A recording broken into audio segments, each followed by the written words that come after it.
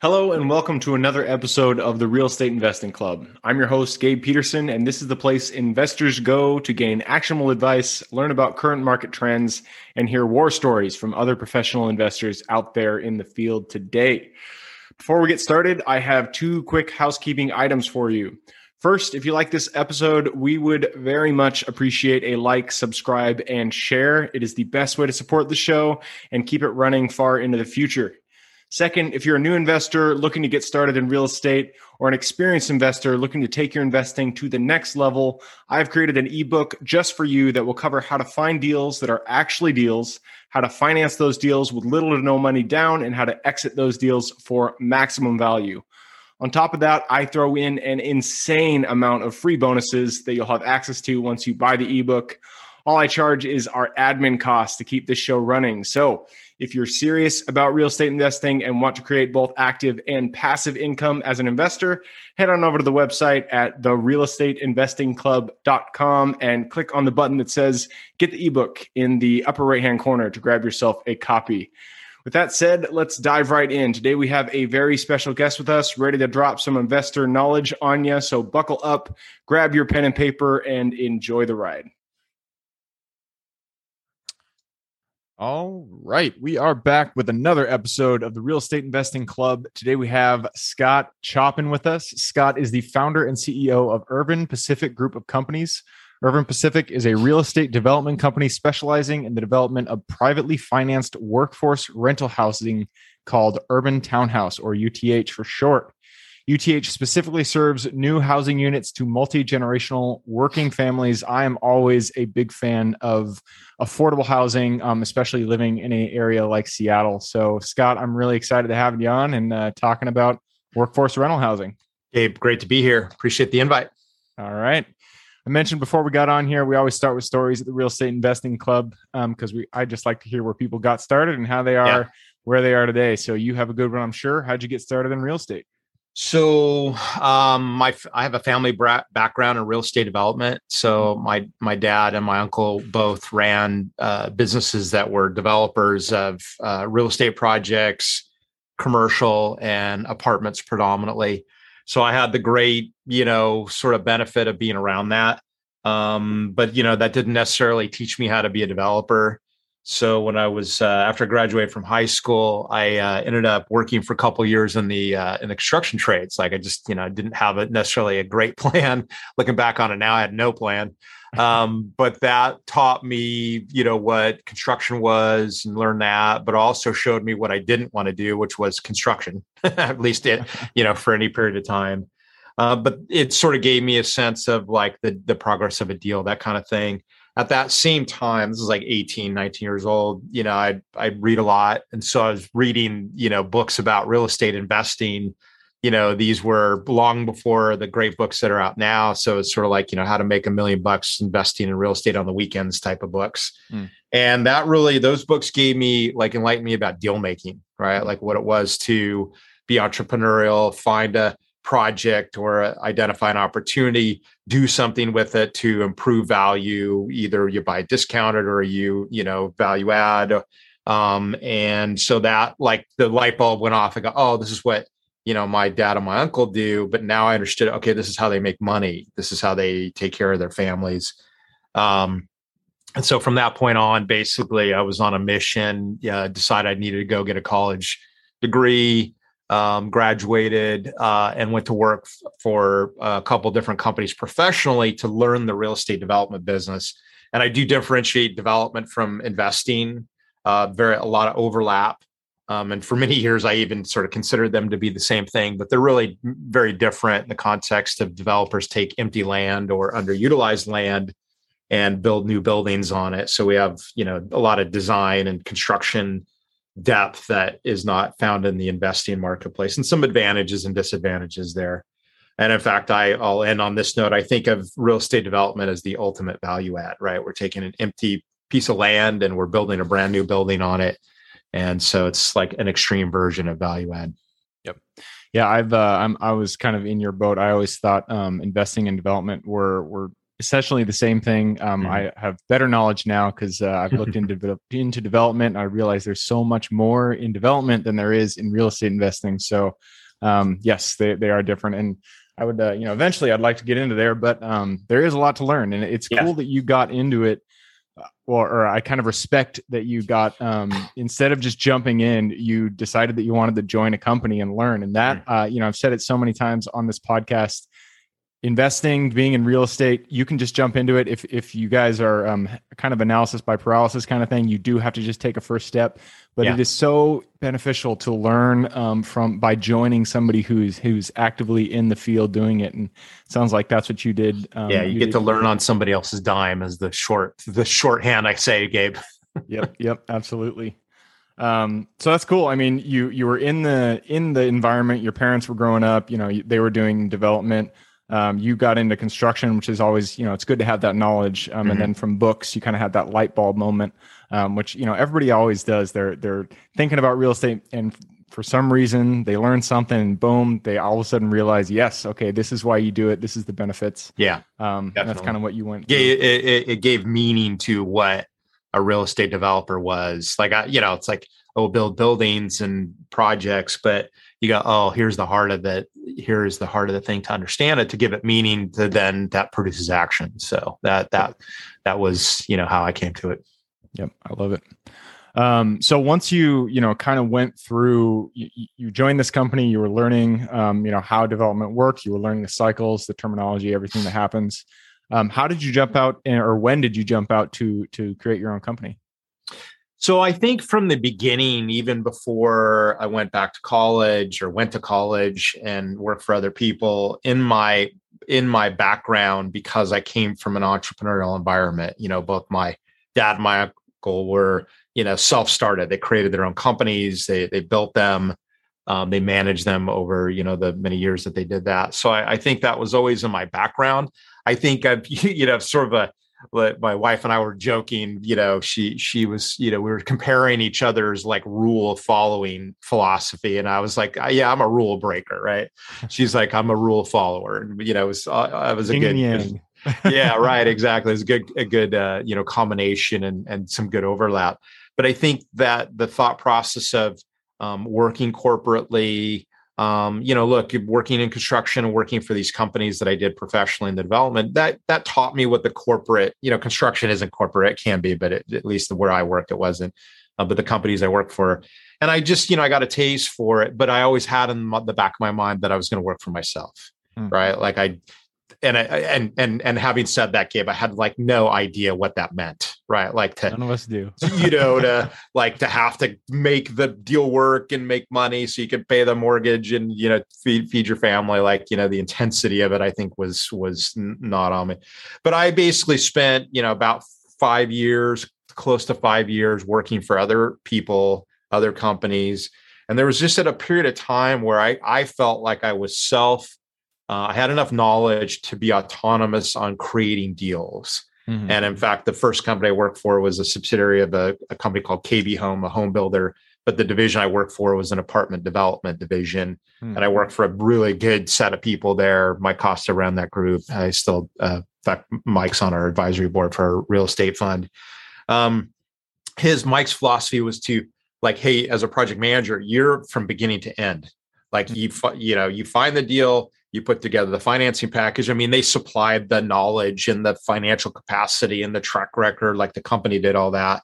But we were autonomous to some degree to go create new opportunities. He encouraged that and gave us the exposure to do the entire thing from beginning to end. That's unusual in the business and development. Like if you work for a home building company, they're like, dude, you're construction. Right. Your sales, your land act, right? And you overlap enough to like shift the project to the next person, but what happens after that, like you're out, right? So by the time I worked for the second company called Cirrus Regis Group in Orange County, like I knew how to do a deal, and then it just became a function of finding the deal, finding the capital, putting those together, and executing on those. So basically, I was 32.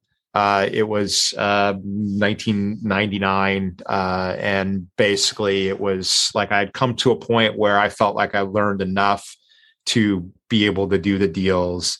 And, you know, I'm not saying it was right or wrong. It wasn't perfect. I look back at it differently now and probably would have chose a little bit different timing, which, you know, I can go into. But I think it was at that point at 32, I'd gotten to a point professionally where I felt sufficient to be able to execute deals and then launch. In fact, I basically was driving home and I called my wife and I go, hey, I remember that thing we've been talking about. Well, it's today. Like we're launching the company today. Guess what? Yep. and to her great credit, she was and has been for our entire marriage, which we're together and married for 28 years. She's been a trooper. That's great. I mean, before we move on, I really want to talk about urban housing, but before we do, I just want to talk about, you know, how you knew the timing was right, because you know, I jumped out. What I feel I was not prepared. I did make the jump. You know, looking back, I made it through. I'm here, and it's all working out. But I didn't have enough.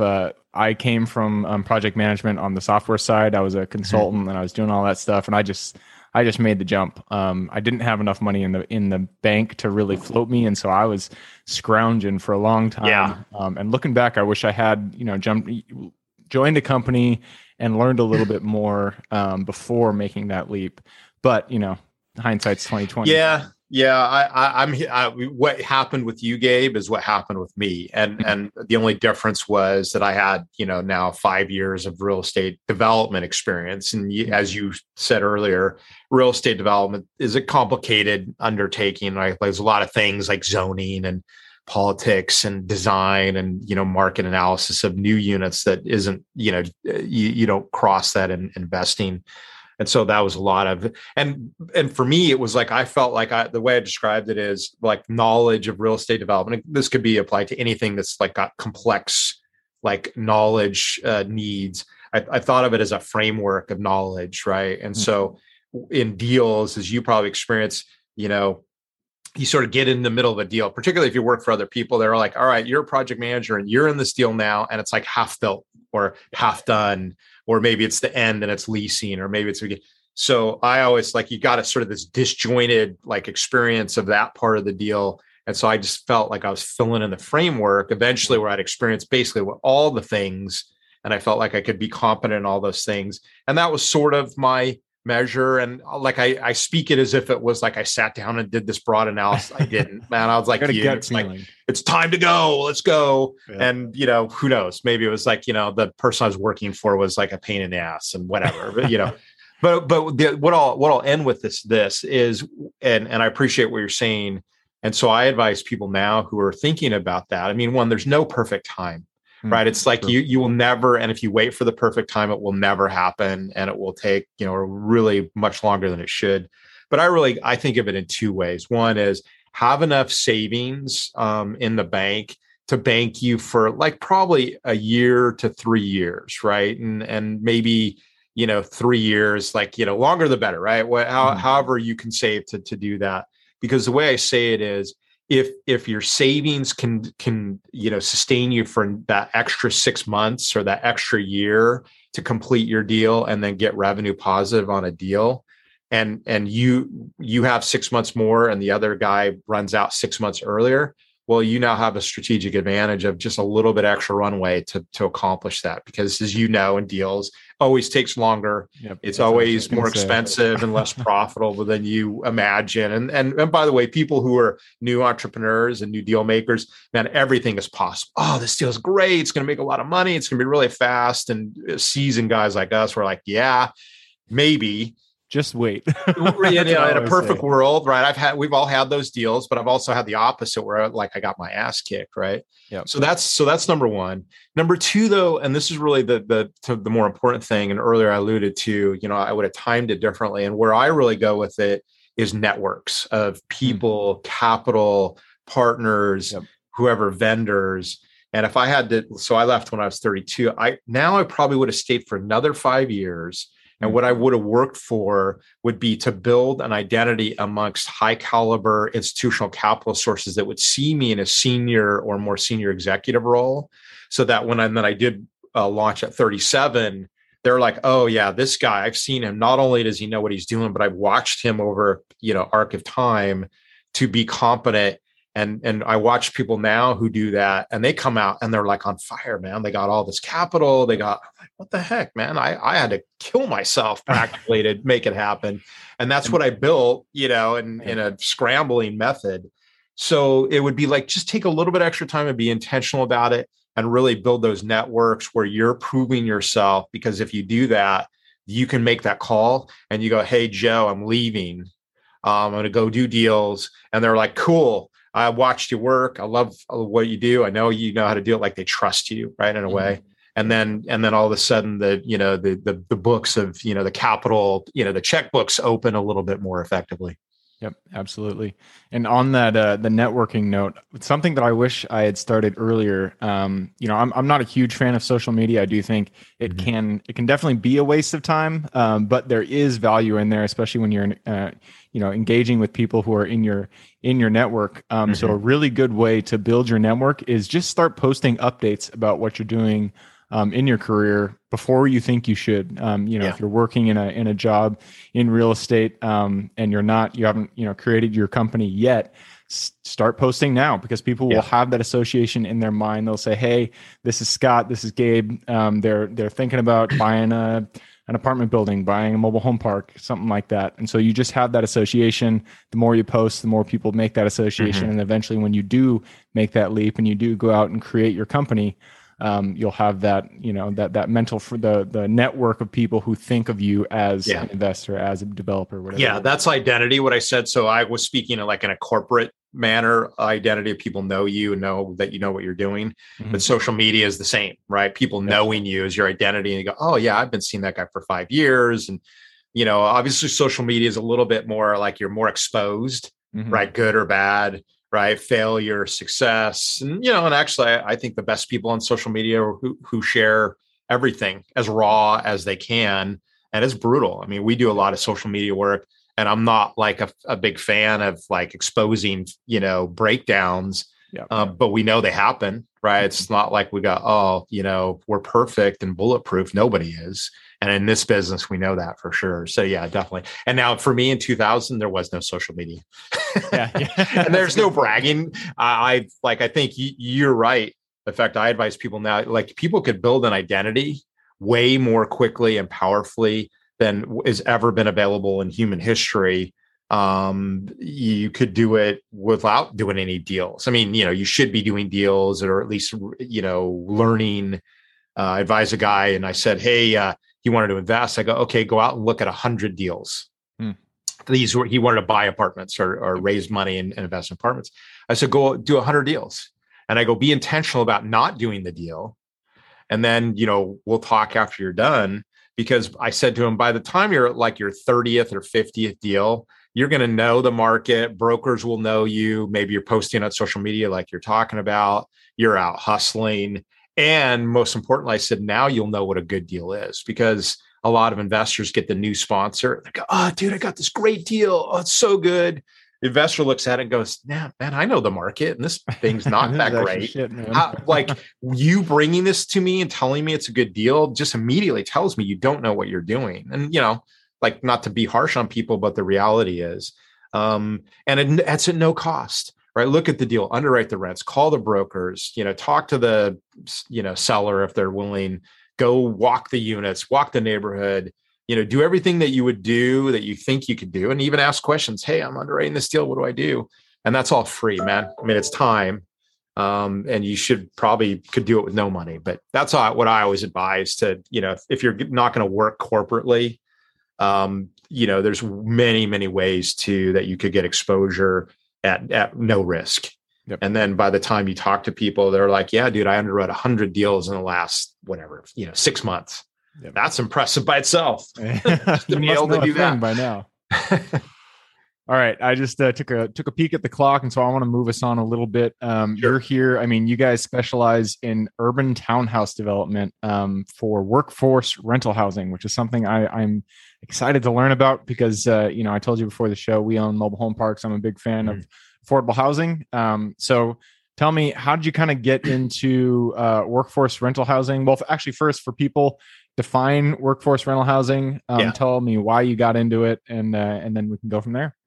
So and workforce housing has like many definitions. So it's a good question for you to ask. So the way I think of workforce housing, it sits between market rate and true affordable, right? Market rate, just anything that's on the market that's maybe luxury or high end, or just there's no like benefit for a family that's at like moderate or lower income. On the other end, you have government subsidized housing where, there's, low incomes can afford it, right? Because the rents are lowered. And there's this middle space, right, of families that are blue collar working class families. They make too much to qualify for the government subsidized.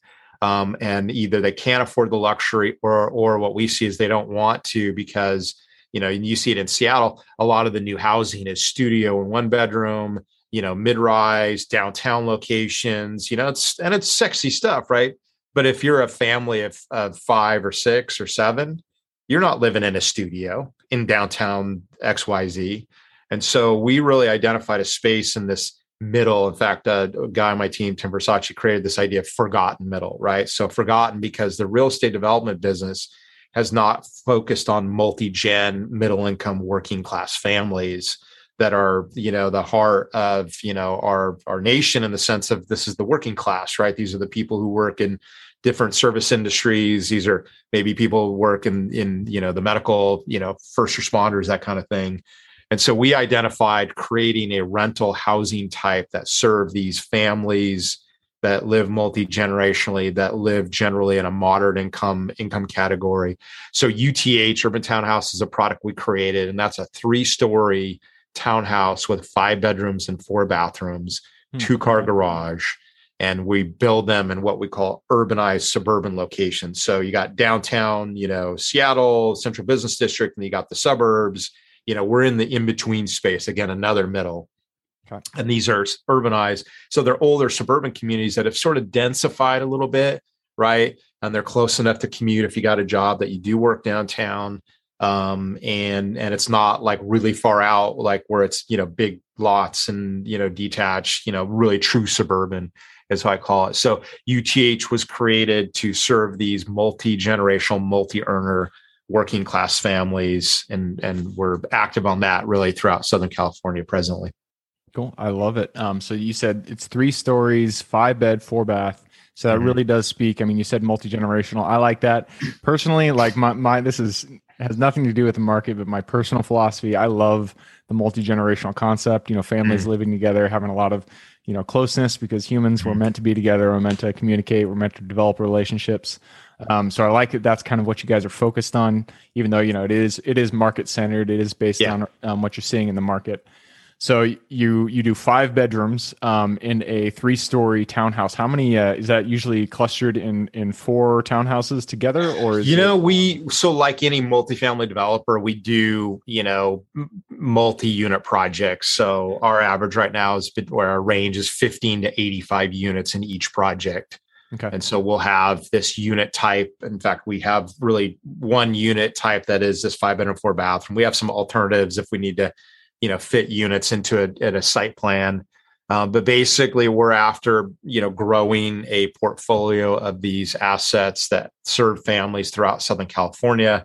We're a long-term owner. I referenced the equity fund. So we're in the process of raising $60 million equity fund that will be exclusively focused on this urban townhouse build to rent model. Some of your listeners may have heard of the build to rent market, which is building housing that wouldn't typically be thought of as multifamily rental. Like, multifamily is usually, hey, it's like a big blocky building with multiple units, or a big project, 300 units. And those are, but people are taking build to rent and they go, oh, I'm going to do 100 single family detached houses that normally would be thought of as a for sale subdivision, except they build them and hold them to rent. Ours is a sort of in that same vein, except ours are all attached, sort of like a row home. And then we'll do, batches of 4 units or 6 or 10, and we just lay them out on a site to make the project work, coherently. And we're really, the fund is going to drive us to move into bigger projects. So I think we'll see here in the next, couple of years, probably, on average, 50 unit plus projects of these 5 bedroom townhouses. Yep. Yeah, we see, or here in Seattle, I see a lot of, I don't know if they're 5 bedroom, but a lot of that concept, row townhouses going up in exactly what you said. It's between the center, the core of the city, and the suburban areas where you see all the, larger lots. Just in that middle section is where just tons of townhouses are coming up. And it makes a lot of sense because, rental rates have been going through the roof in Seattle. And so we just need more houses. We need more space for families to live in the city. And this is a great solution to that problem. Yeah. We think this is the future. Like if we're ever going to catch up in supply, and Seattle has shortfall, LA, I mean, California is the worst state in the United States for supply constraint. But I think these middle neighborhoods are going to be the place that we can expand most efficiently to do most housing, right? Yep. Like, master plan communities, too low density. I mean, yeah, they do big projects, but the density is so low. And you've seen, we're doing lots of these mid-rise, high-rises. Seattle certainly got a lot of that, LA too. But we can't produce enough housing on a larger scale unless we start to move into these neighborhoods, because vast parts of most cities are these middle neighborhoods, right? That traditionally the zoning is R1. California is right now passing some laws that will allow us to convert, single family lots into 3 and 4 unit. I know Seattle's doing that. Portland's looking at it. Minnesota actually, doesn't have, that's the state, but I can't remember the city, but they basically have no single family zone anymore. Like if you have a single family lot, you can do 4 units on it by right. Huh. Interesting. Yeah. The city of Tacoma, just south of Seattle here, just not just, but recently passed a law where pretty much anybody can put an ADU on their lot, which is useful. I mean, it's not a full single family, but it does help alleviate the problem of density. So yeah, love seeing that. Love seeing. Yeah, we got to get out of the idea that the R1 lot is sacrosanct. Yeah, can never be touched. Like third rail, touch it and die. The reality, and we're going to have a fight. I mean, particularly older generations that are ensconced in their R1 neighborhoods, or, they don't want multifamily next to them. And so they're going to fight, but I think we're already seeing it, particularly as we have, generational changes, in ownership of those, that people will start to be more comfortable with density and helping people to live, good life, in these, what are, arguably just purely suburban neighborhoods. Yep. I love it.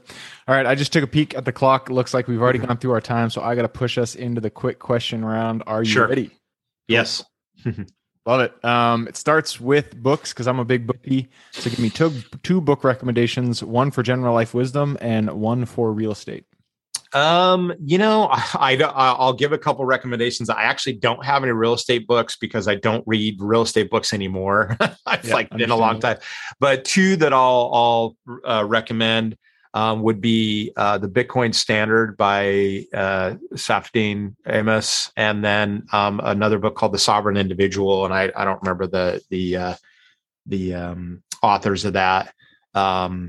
But these are, definitely in the crypto, Bitcoin, blockchain space. And that's a lot of what I'm thinking about right now. Cool. But particularly the Sovereign Individual, because there's a lot in that book that talks about why we're experiencing some of the social disruption. A lot of money printing going on.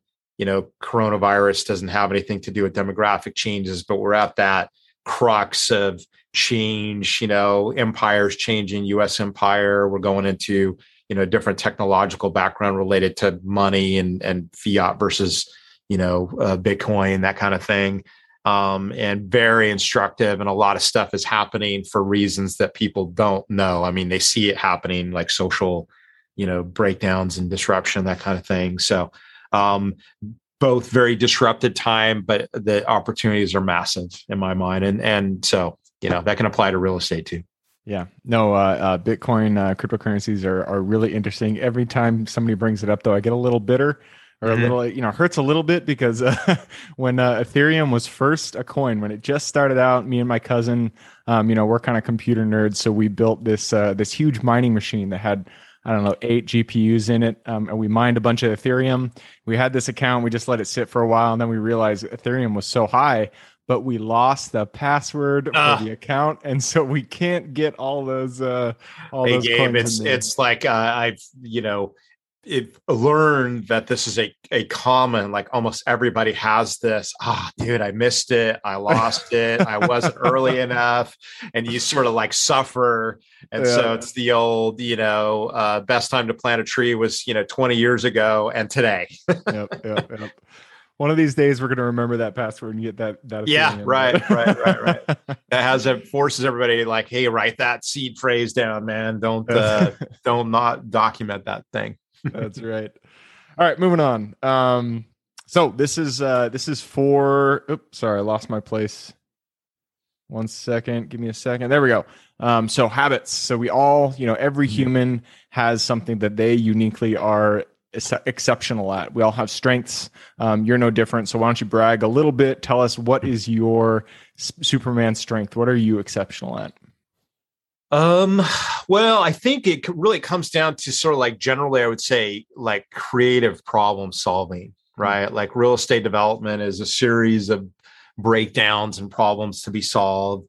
But I like to put a more positive like distinction to it.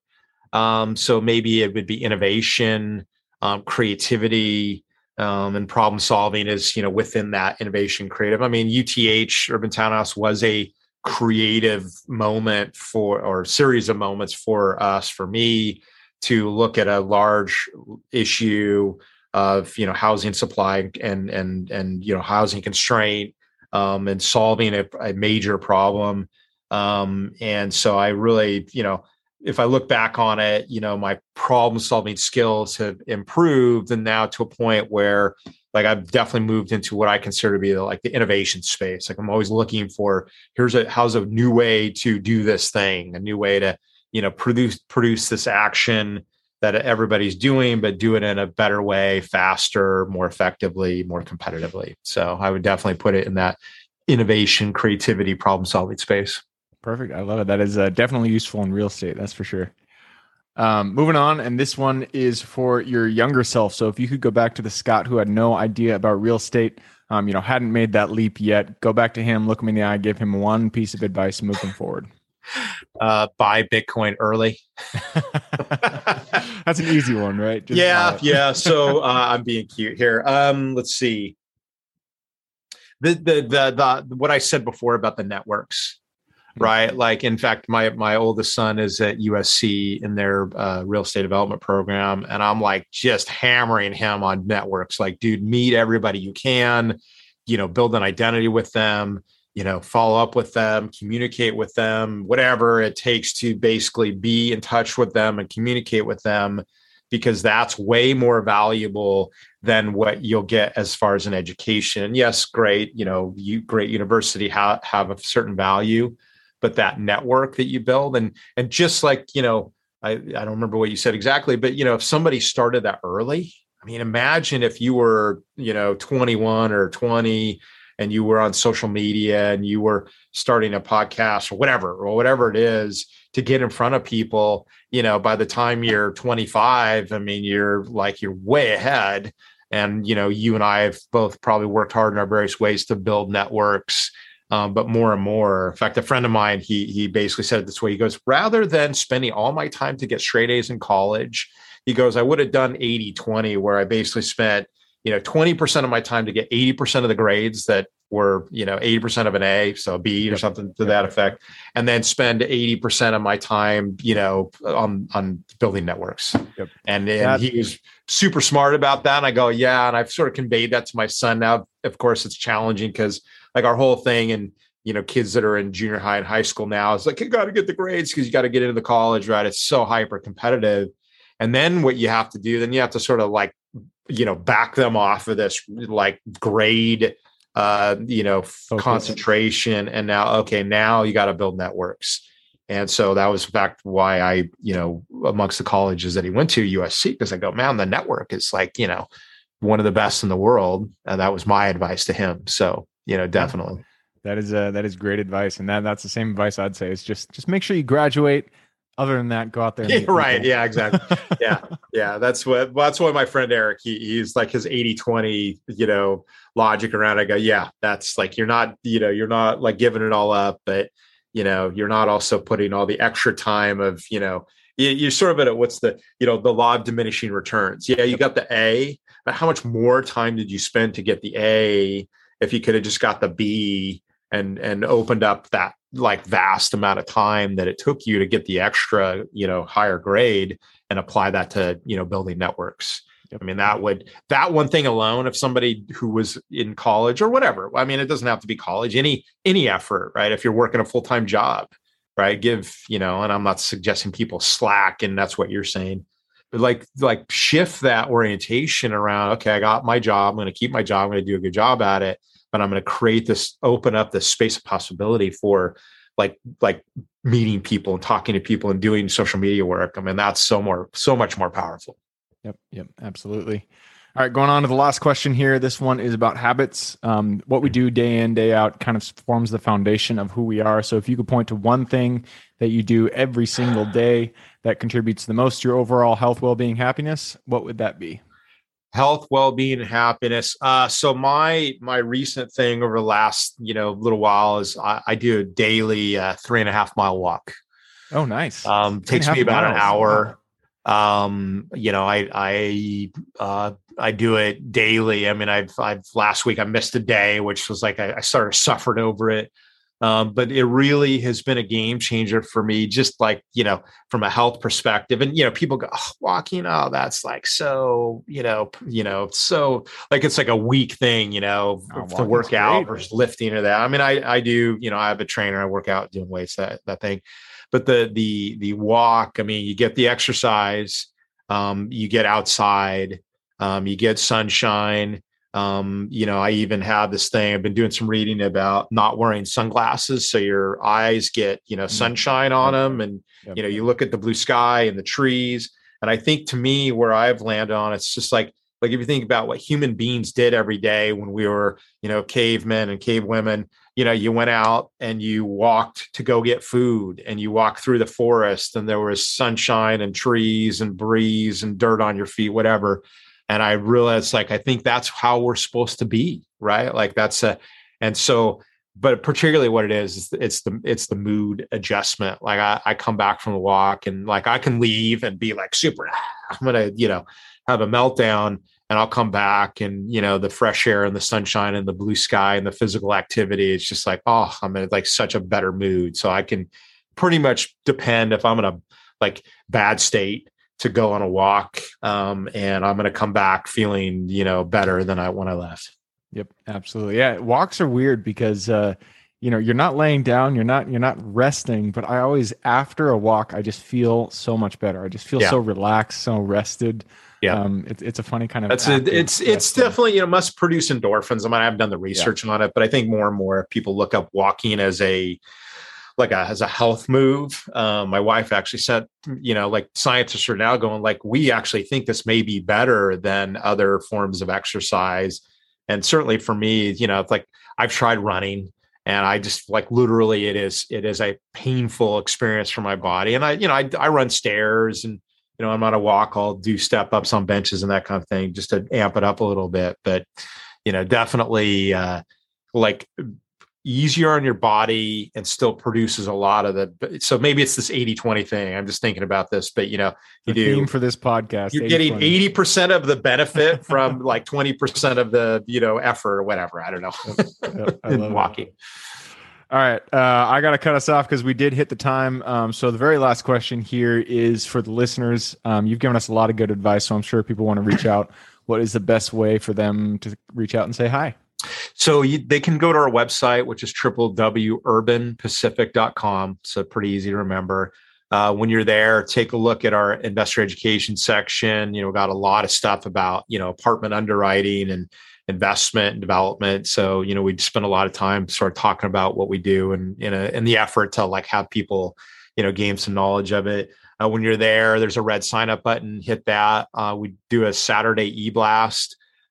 Basically, I don't call it a newsletter, but it's a curated set of articles from the reading that I do, constantly we're just always curating, finding articles about real estate, about economics. I'm starting to write more and more about, the blockchain space and, new technologies, but it's really to try to curate what I call the signal from the noise. So in other words, there's a lot of stuff going on in the marketplace, and I'm trying to focus in on what's important. Like if somebody wants to be effective in real estate or development or, blockchain or cryptocurrency. And I'm not a crypto guy, but I do as a learner about it, I go, hey, here's what I'm seeing.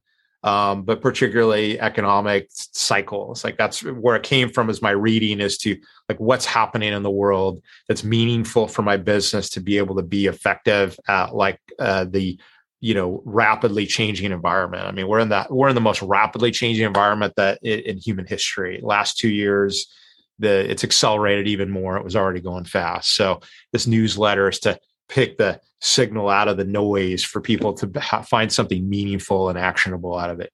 Perfect. I love it. And that is at urbanpacific.com. So if anybody wants to get on that newsletter and get the signal from the noise, go to urbanpacific.com. And it sounds like there's a newsletter button there to click. And I'll put that in the show notes. So if you guys are missing it, just click the little more in the description. It'll pull down the full description in there. You can find the URL.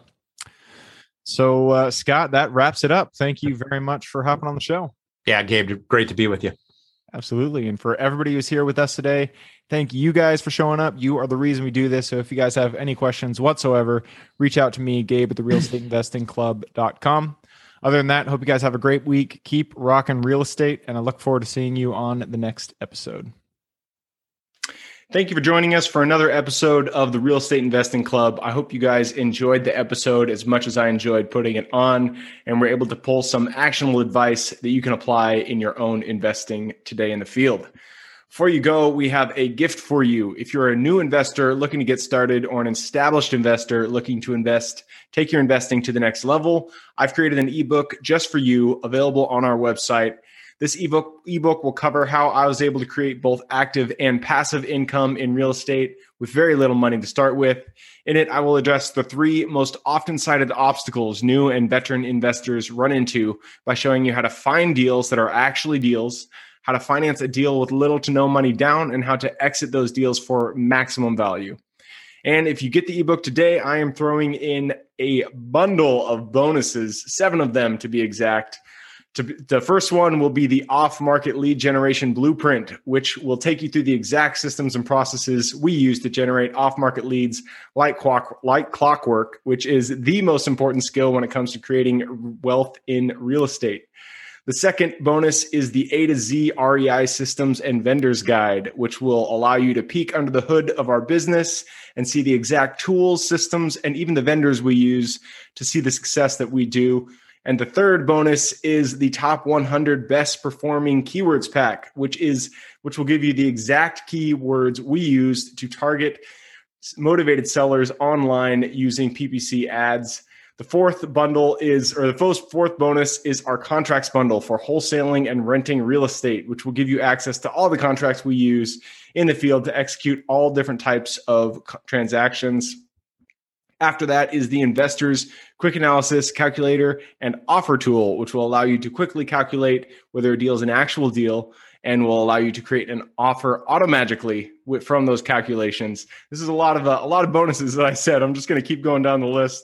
Number 6 is the Investor's Daily Success Tracker, which is a tracker you can use to ensure you are taking the right actions day in and day out to reach your financial goals in real estate. And the last bonus is the Wholesaler's Template for Quick Assignment Cash, which will give you the templates we use to present our wholesale deals professionally and efficiently to our buyers. Whew, that is a bundle. So it's a mouthful. You get all of those bonuses for free when you download the ebook. All we charge is the admin cost to run the show. So if you're interested in the ebook and the bonus bundle, head on over to the website at therealestateinvestingclub.com. Click on Get the Ebook Bundle at the top of the page to take advantage of that deal. And with that said, I hope you have a fantastic day, an even better week. Keep rocking real estate, and I look forward to seeing you on the next episode.